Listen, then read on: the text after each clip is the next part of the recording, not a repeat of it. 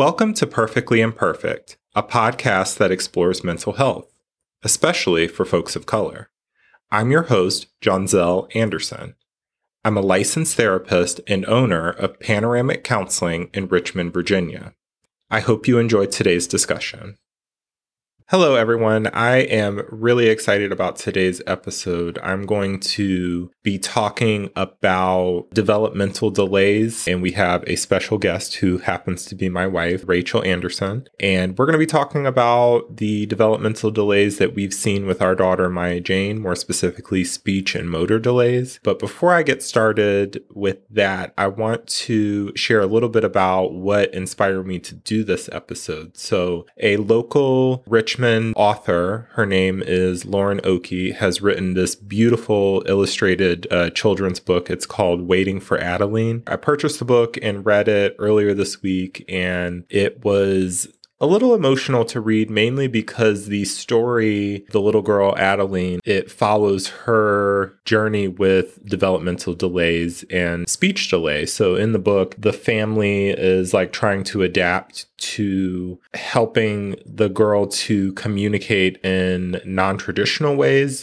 due to her speech delay. And I think it is much needed in the space of children's literature just because it gives a voice to some diversity. But also, I think for us as parents, to both my wife and I, to have read this book, is very validating because having gone through early intervention and challenges with our daughter walking and talking, it resonated with us. So I highly recommend. In this episode's show notes, I do include information about the book and where you can find it. So definitely check out that link. Not only does it support this local author, Lauren Oakey, using the link that I put in the show notes also supports this podcast. So it's truly a win-win-win. But to get into this episode, before I share the interview that I did with my wife, I want to give a little bit of a clinical background. So the disclaimer to this is that while I am a licensed therapist qualified to give DSM-5 TR diagnoses, the DSM-5 is like the big book of mental disorders, I am not qualified to diagnose my own child due to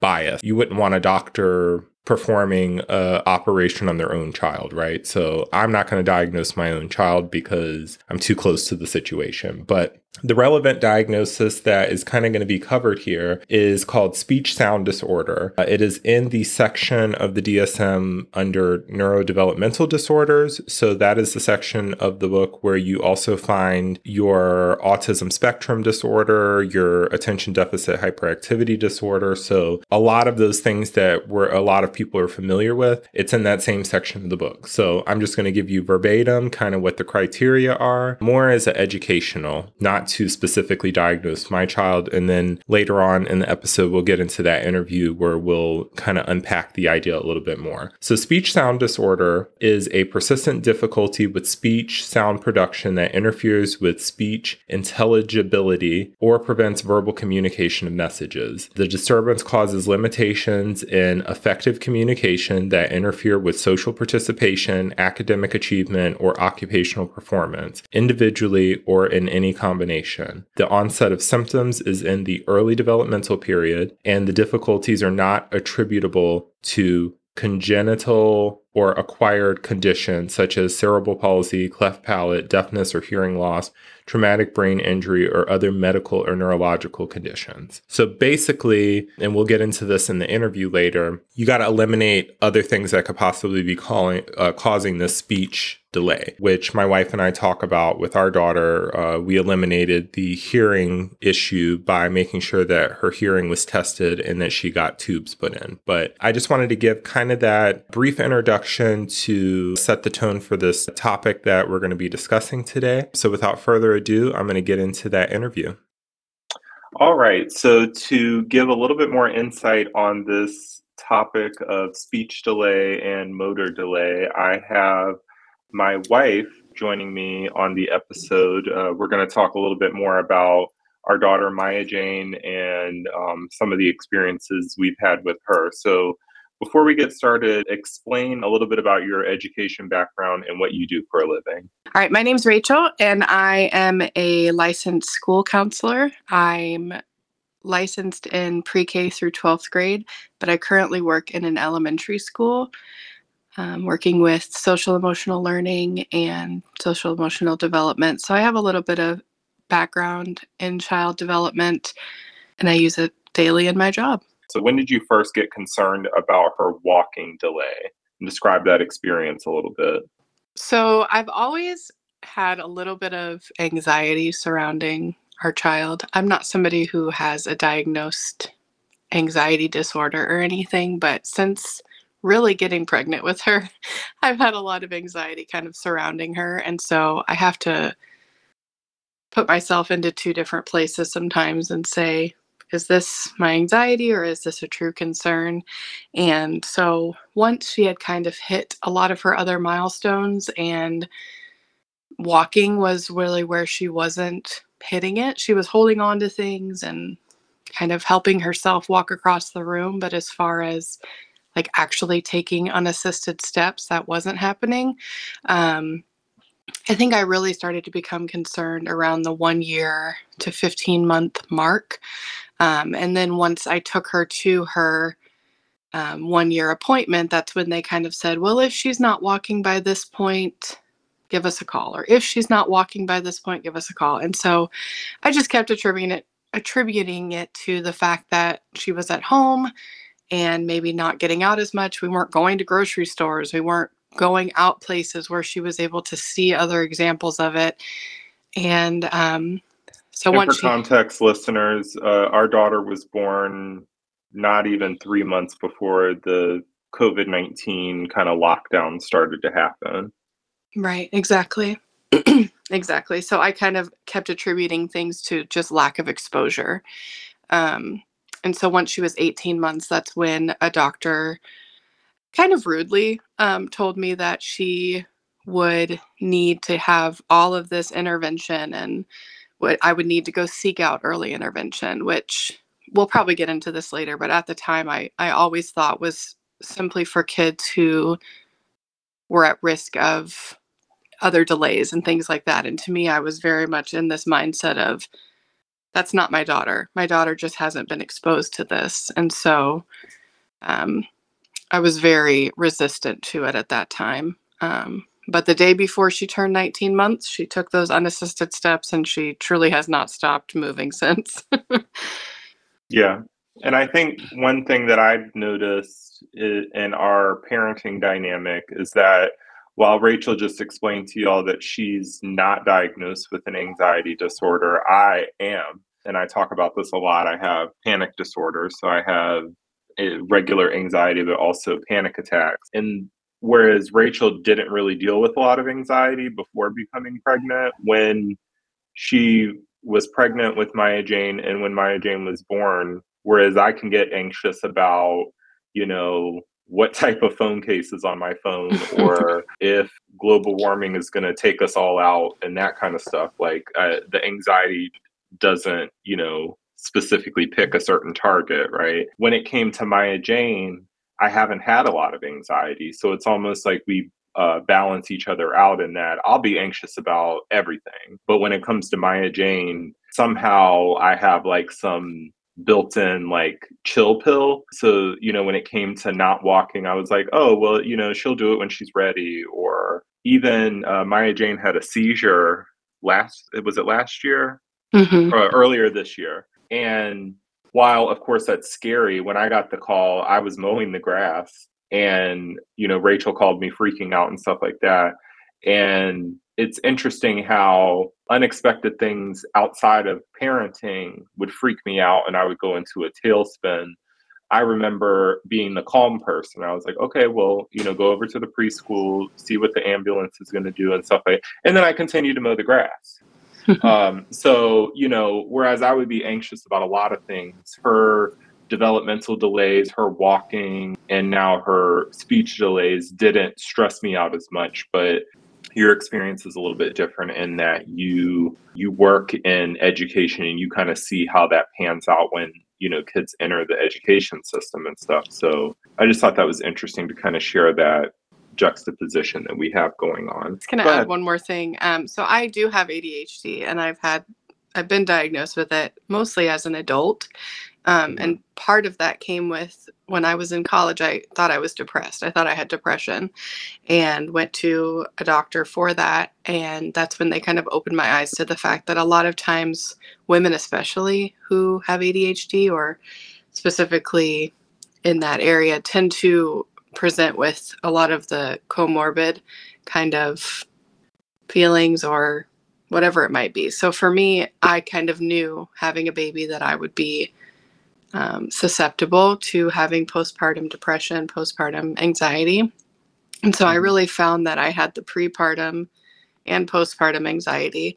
I definitely feel like I'm in a much better place now where I can say, this is the anxiety speaking. This is the overthinking part of my brain talking. And I just kind of have to balance it out a little bit to say, yes, I have these concerns, but if I've brought it up to the doctor and they're not concerned, or if I've talked to other people about it and they're not concerned, I had to turn off Google for sure, like when it came to Maya Jane, because for me, it was like I would Google things and be like, oh my gosh, she is... It's autism. Well, everything does lead to autism, and that would not change how I feel about my child at all. And if that's what it comes out to be, that is completely and totally fine. But when you're reading all of these things online and you just see this like devastation, the doom scroll, that's not helpful, right? When it comes to just trying to figure your child out and taking it day by day. And I remember you told me something, I don't even remember when it was, maybe like a year or two ago, right when all of this was happening. You just said something along the lines of, she's Maya Jane, right? We're going to get to know her as a person. She's not whatever Google says or whatever even a doctor says sometimes. They see her for 5 minutes at a time sometimes. They don't know her. We will get to know her, and she has her own development in the way that she's going. And I've really kind of taken on that mindset now when I approach a lot of these appointments, and a lot of the things with her is, I think she's developing fantastically. And I think she's a genius in so many ways because of she's on Maya Jane's developmental track, not on whoever else's. And just to add a little context, you had mentioned the ADHD. When I see clients who are diagnosed with ADHD, there's also you said there's a comorbidity with depression. A good percentage of folks who have ADHD also have anxiety, at least in my clinical practice. So it's interesting how you had a postpartum kind of pattern. And a lot of like mood and anxiety disorders can do that because, I mean, having a baby, the hormone fluctuation, and sometimes like things that were existing on, in the background or whatever kind of come to the forefront because you're literally been ripped inside out physically, but also emotionally. So, right. I mean, the hormones that come with pregnancy too. Like, I think it even started when I got pregnant. I was anxious every day thinking I'm going to lose this baby or something's going to happen to the pregnancy. Just and all you have the a things history of that. Infertility issues in your family as well. We did have a little bit of trouble getting pregnant. It was very much a surprise when we did, because we had just kind of stopped as far as like trying with doctors' assistance. The fertility at that point. stuff, Support for this episode comes from Go Heal, Bitch, which is a Black and woman-owned clothing brand dedicated to normalizing therapy with its candor and sense of humor. I love my GHB t-shirt and custom hoodie, so I'm excited to offer listeners of this show an exclusive discount. Just go to gohealbitch.com and use promo code JOHNZELL, spelled JOHN like Nancy, Z like zebra, ELLE, for 5% off your order. Using my code gets you a discount and supports this podcast, which is a win-win. Details about this offer are also available in this episode's show notes. And now back to the show. Well, getting into the next question, it's similar to the last one, but when did you get concerned about Maya Jane's speech, and like what signs did you notice? 2 years old. it was at her 2-year-old And listener, 2-year she's appointment. about to hit her third birthday in December, so for context. Yeah. So before they're 2, they kind of have appointments all the time. And then once they turn 2, it's pretty much yearly, if not every other year, for those annual checkups. So at 2, they give you this whole questionnaire all about, I mean, it's really screening for delays, autism, that kind of thing. And that sent me into a little bit of a tailspin, I'll be honest, because it was just like she wasn't meeting these. And I'm sitting here saying, well, she's a COVID baby. She's been home. She hasn't had experience in daycare. She hasn't, at this point, she hadn't gone to daycare yet. And so John Zell and I did sit down and had the conversation of, she's had this great time at home. You've been able to stay home with her. I was home for a little bit as well when school was virtual. And so it was like, maybe it's time that we get her socialized a little bit, get her out into the world, and maybe that would help this. And 3 days into daycare, she did get COVID, but that's neither here nor there. So, I mean, I think it has been We avoid excellent COVID for her. 2 years Right. by having me be a stay-at-home dad / working full-time. And we think, oh, let's get her some socialization. And literally the first day she catches COVID and gives it to us. It was quite a delight. Oh, the memories. Yeah. But I have seen her really thrive in a daycare setting. But then on top of that, I think I then read, it was simply just a post that somebody had made about early intervention and how there's such a stigma around it that you have to be a certain type of child, or it has to be a certain type of parent, where it's like parents who don't understand development, or a child who is going to a certain direction. I don't know. But it was just reducing that stigma. And I said, you know what? What's the problem with looking into this? It's available to everyone where you live, at least here in the United States. And yeah, so you're jumping into the next question, so I'll go ahead and ask I'm it. just ahead. It's fine. It's fine. So share with the listeners the process of enrolling in intervention services, because that's really what you're going to do, listeners, if you have a child or know someone with a child who's kind of experiencing some of these symptoms and things that we've been talking about in this episode. So talk about the process of enrolling in intervention, like what it is, what it does, etc. Yeah. So normally through your counties, it's usually called a district, at least here in Virginia. There's different districts based on the city or the county that you live in. And it's through usually their mental health kind of section of that district. So Community Service Board. Yes, there we go. That's the word I was looking for. But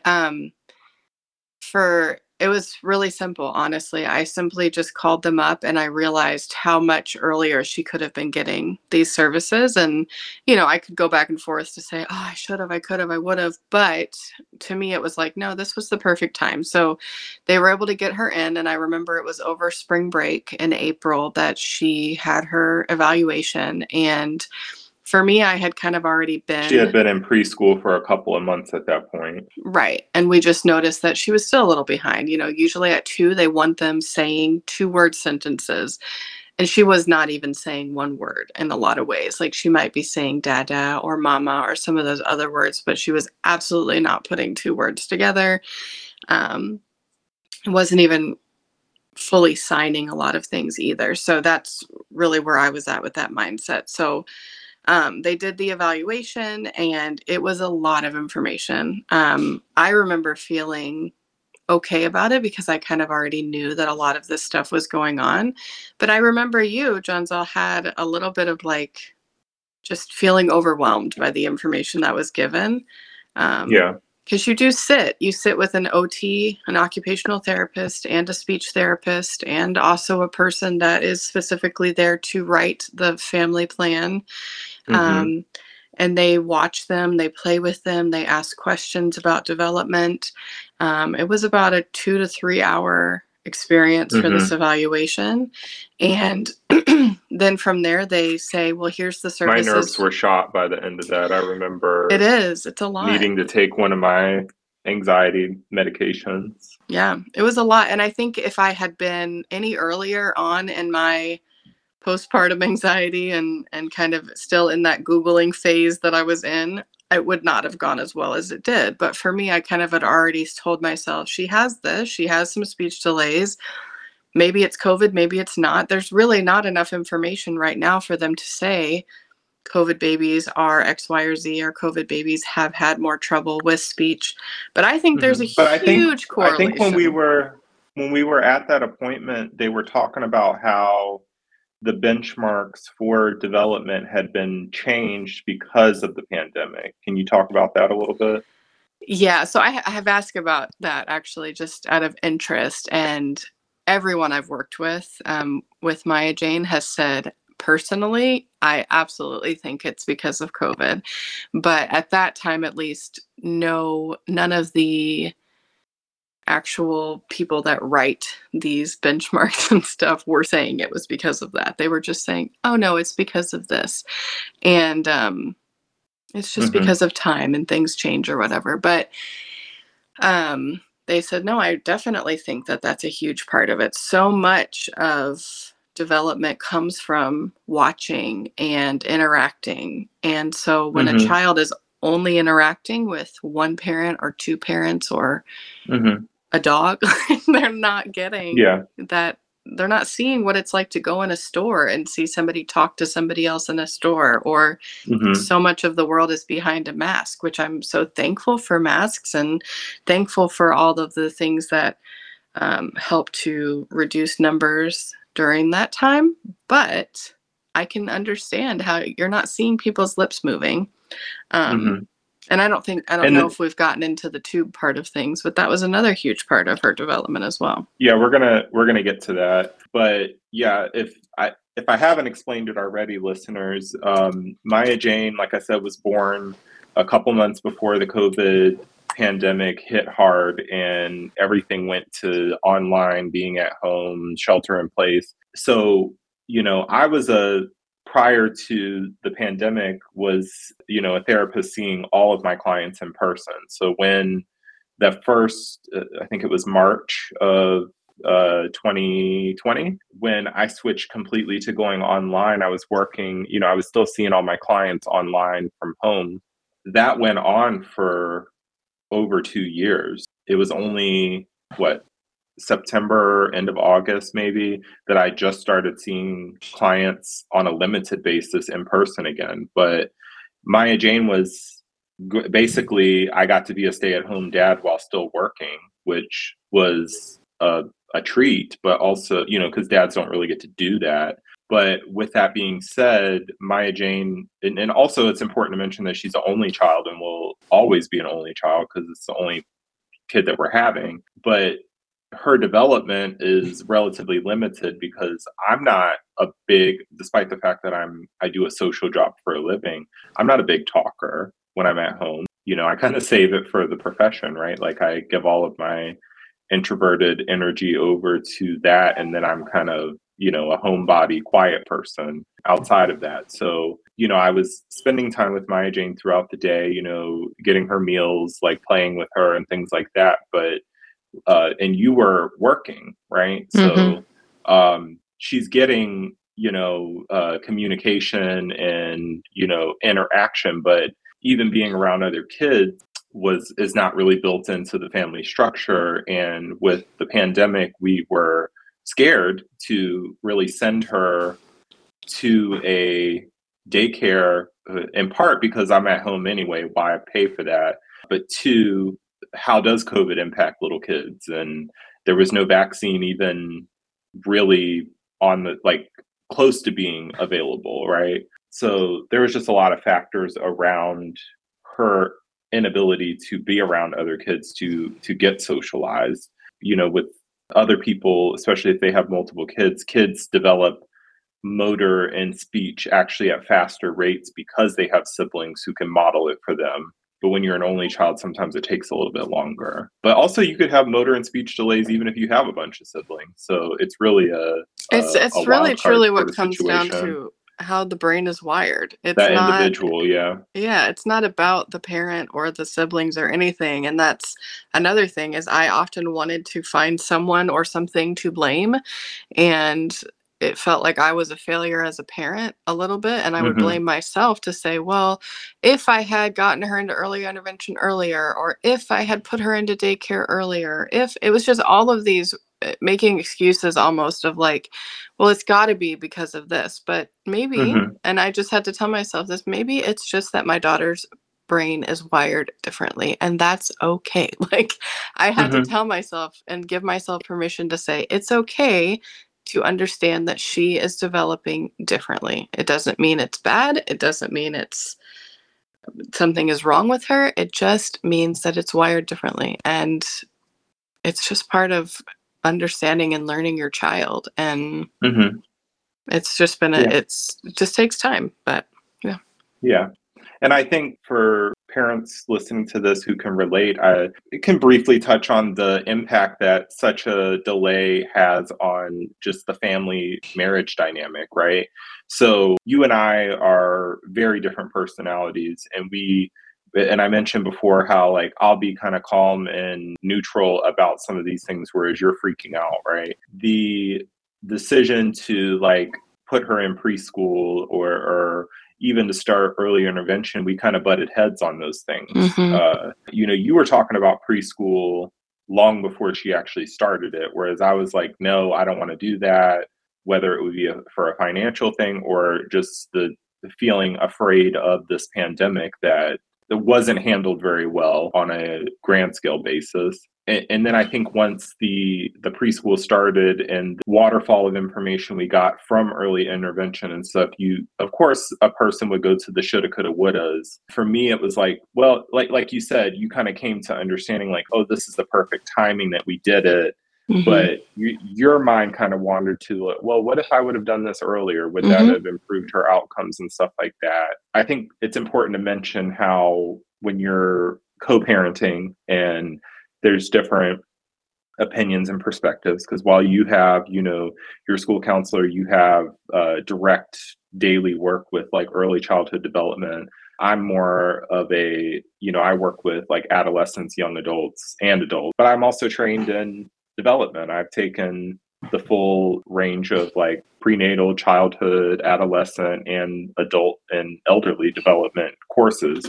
So we both are equipped on the information, but all of that really is irrelevant when you're dealing with the emotional component of this is your child. Right. It's all And you have textbook, to, right? That we have. And it's so much different when you have it in front of you versus in a yeah. textbook. hmm And you can't really diagnose or treat your own child. But getting back to our question, how about, Rachel, you give a Cliff Notes definition for both occupational therapy and speech therapy? Because as we mentioned, we got started with the early intervention process, and based on the assessment, Maya Jane met criteria to receive both occupational therapy and speech therapy. So, explain to the listeners a little bit about what those things are in layman's terms.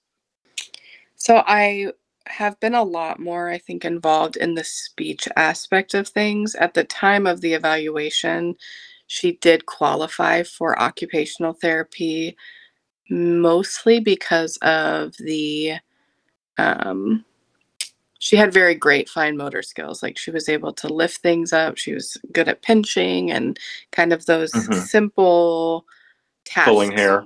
Right. Simple tasks with that. But as far as the more gross motor skills, which are things like walking and um, bigger, bigger developmental milestones, I guess that's where she had been a little bit delayed. So I will say at this point in early intervention, she probably would not qualify for OT.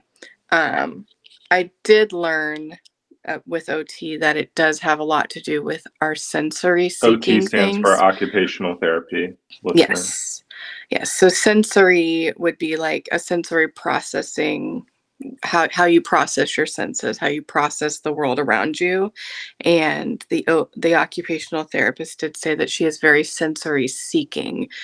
She's a huge thumb sucker. That's how she calms herself, and she puts a lot of things in her mouth. So that is kind of where OT works on how to meet those sensory needs so that she is not going out and eating dirt or going out and eating grass, right? She will meet those needs in other ways, like jumping on a trampoline. She has a little mini trampoline, or getting that energy out and meeting those senses in other ways. So that's kind of OT, which is, again, I haven't worked as much with that, so it's a very not fully educated view on OT. But speech, I have actually met with a speech therapist at our house a few times.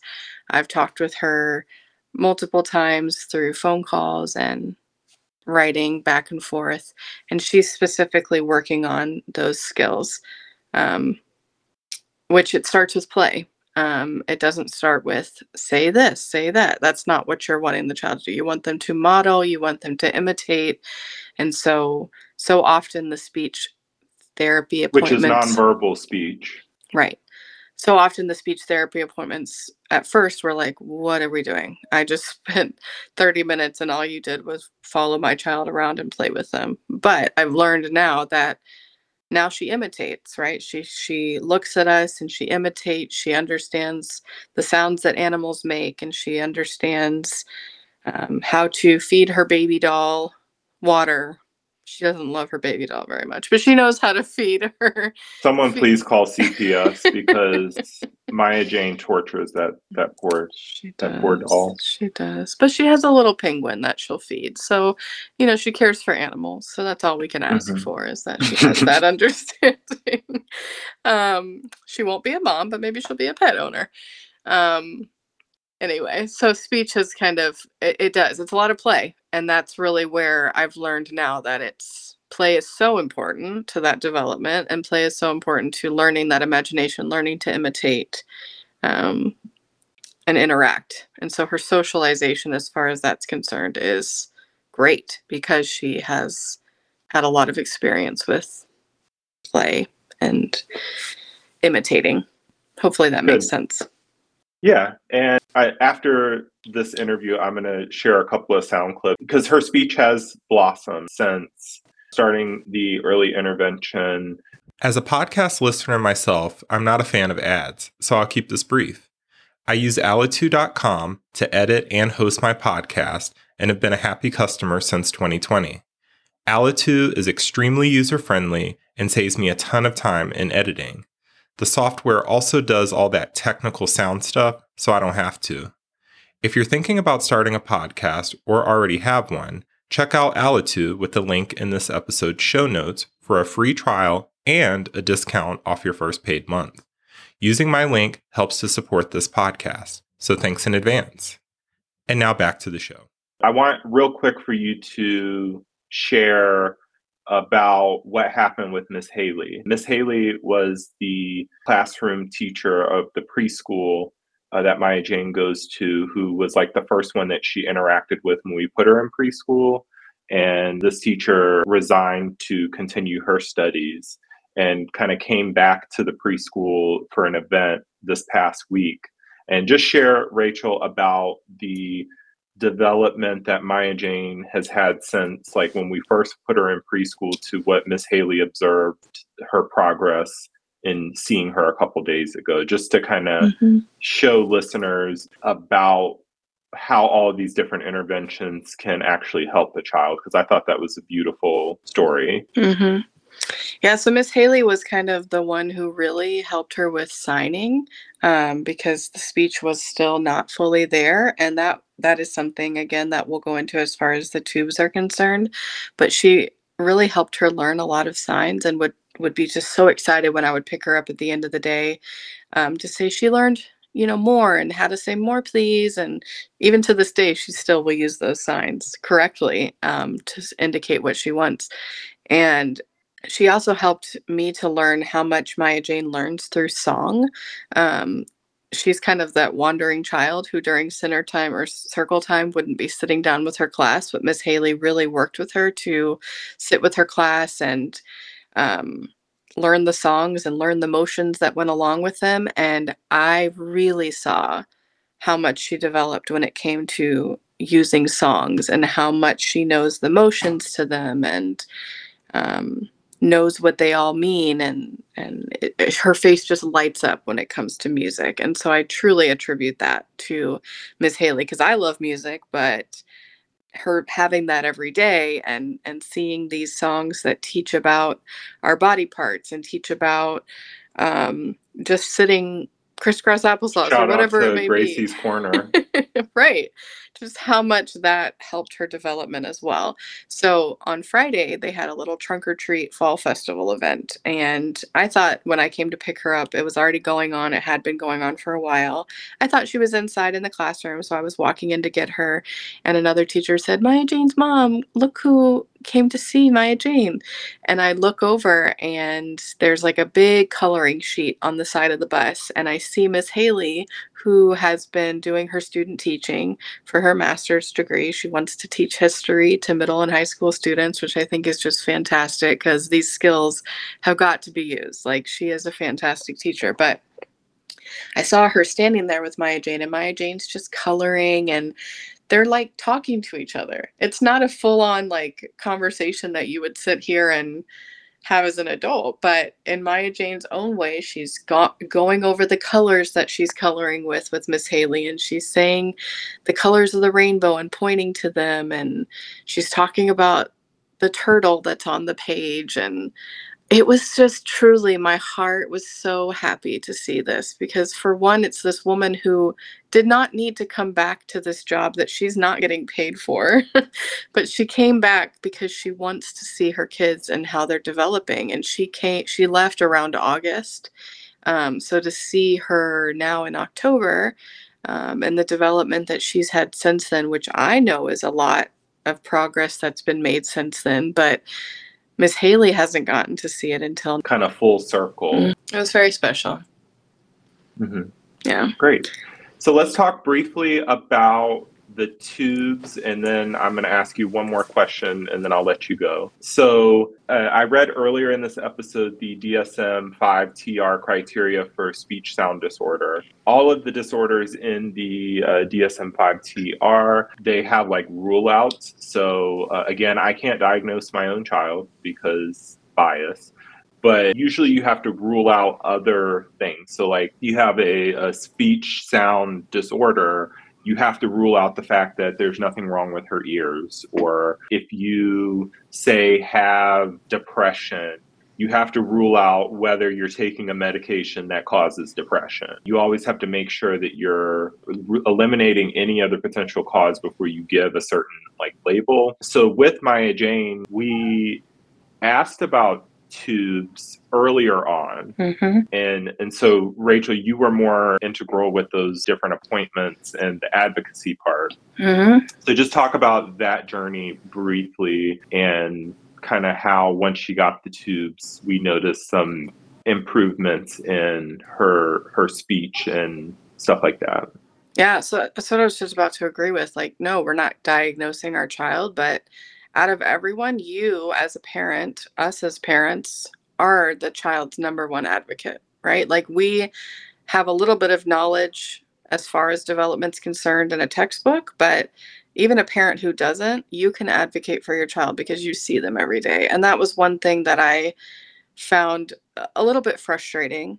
We live in a big city. We have a lot of availability around us as far as children's hospitals and developmental pediatricians and all of that are concerned. They're incredibly hard to access. We're still in that process of trying to access a lot of those doctors. Wait lists are years long. Like, That's it's just ridiculous. healthcare and mental health services in general. Right, absolutely.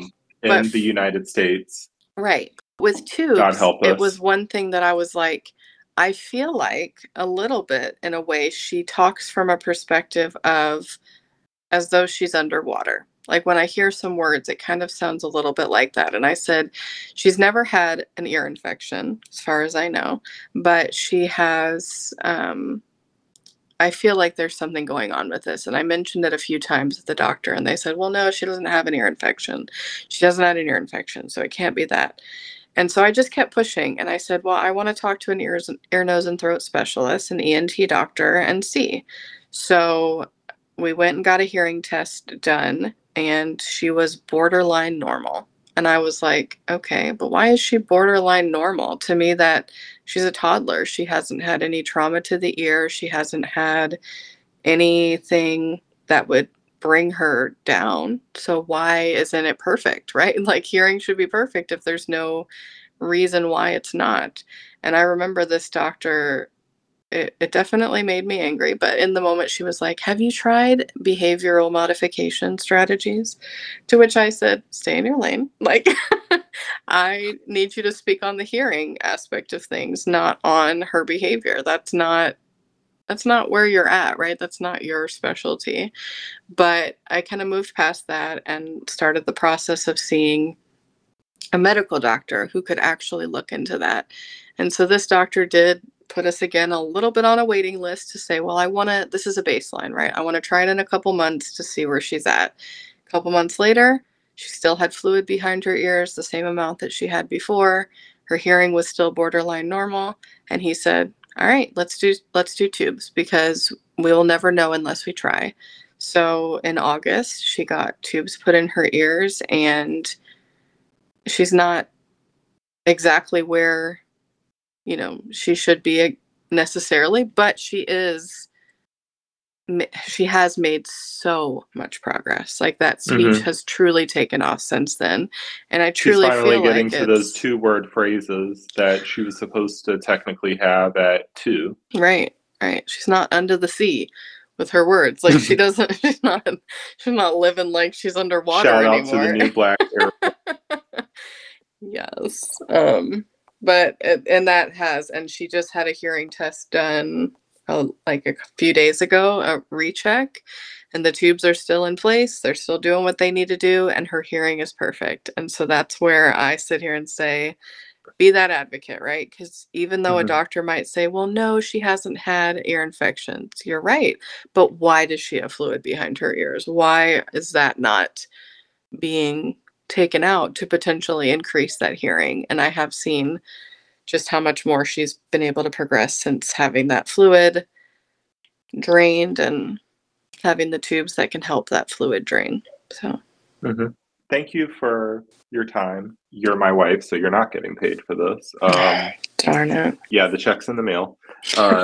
But before we wrap up with your interview, I want to give you the opportunity to give some advice. What advice would you give to a parent noticing some of these signs of like speech and motor delay? Based on our experiences with Maya Jane, like speak to that person who maybe is seeing some signs with a loved one or their own child. Like what would you say to them having gone through the processes that we've gone through? So I know that people use the phrase "it takes a village" so often, and so often I'm like rolling my eyes at that one because um, motherhood, parenthood in general can be very lonely, can be very isolating, and feel that way. And for the first 2 years, it was very isolating. But I have now really come to just a belief that get that village, get those people who are specialized in speech. Use early intervention. It doesn't mean that you are saying there is something wrong with my child or that they will be diagnosed with X, Y, or Z in the future. It just means that you're utilizing what is out there.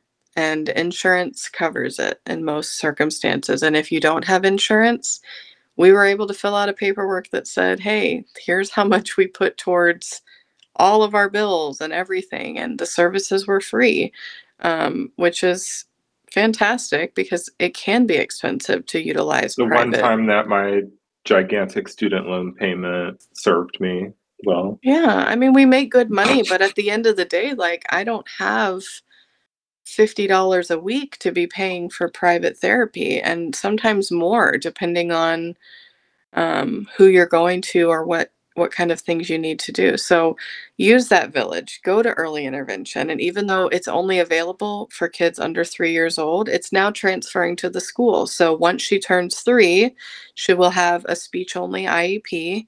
And she'll go get those speech services at school to just continue to get that. Um, And that's covered by our tax dollars, right? Right, right. So it's when a child is in school, once they start kindergarten, IEPs or individual education plans are available to students who have learning disabilities or other health impairments that are impacting their academics. But prior to kindergarten, since she's not starting that for a few more years, there is something called a speech only IEP, which is a speech only individualized education plan, where they will go on a weekly or biweekly basis, depending on what the evaluation finds, and they'll meet with a speech therapist who is hired by the school district and works at the elementary school that she would go to. Um, and they do the same things that she's been doing, but in a school setting, right? And so early intervention will go to your house or will go to their daycare, whatever you prefer, whatever works for your lifestyle. And they work with them in that setting. But after 3 years old, they then work with them in a school setting. So that's something that would be starting for her in January, at her school. And so we're in the process now of evaluating and writing up that IEP for her to have for speech. Great. Well, thank you, Rachel, for your time. Listeners, stay tuned after this interview. I'm going to play a couple of cute clips of some instances where Maya Jane is saying things, because who doesn't want to hear a toddler talking? Say bubble, Maya Jane. Where's the bubbles? Look, can you pop pop? Bubble. Can you say, oh no? I know. Oh no! I know. Oh no! Oh no. Dinosaur? Wow. Ice cream? Queen. Ice cream. I love you. Can you say ice cream? Ice cream. Ice cream. Thank you for listening. Before you go, consider supporting this podcast in some of the following ways. You can buy me a coffee with the link in this episode's show notes. You can leave me a 5-star review wherever you're listening to this episode. You can follow this show in your favorite app to be notified of new episodes. And finally, you can subscribe by email with the link in this episode's show notes. Thank you in advance for your support, and I'll see you next time.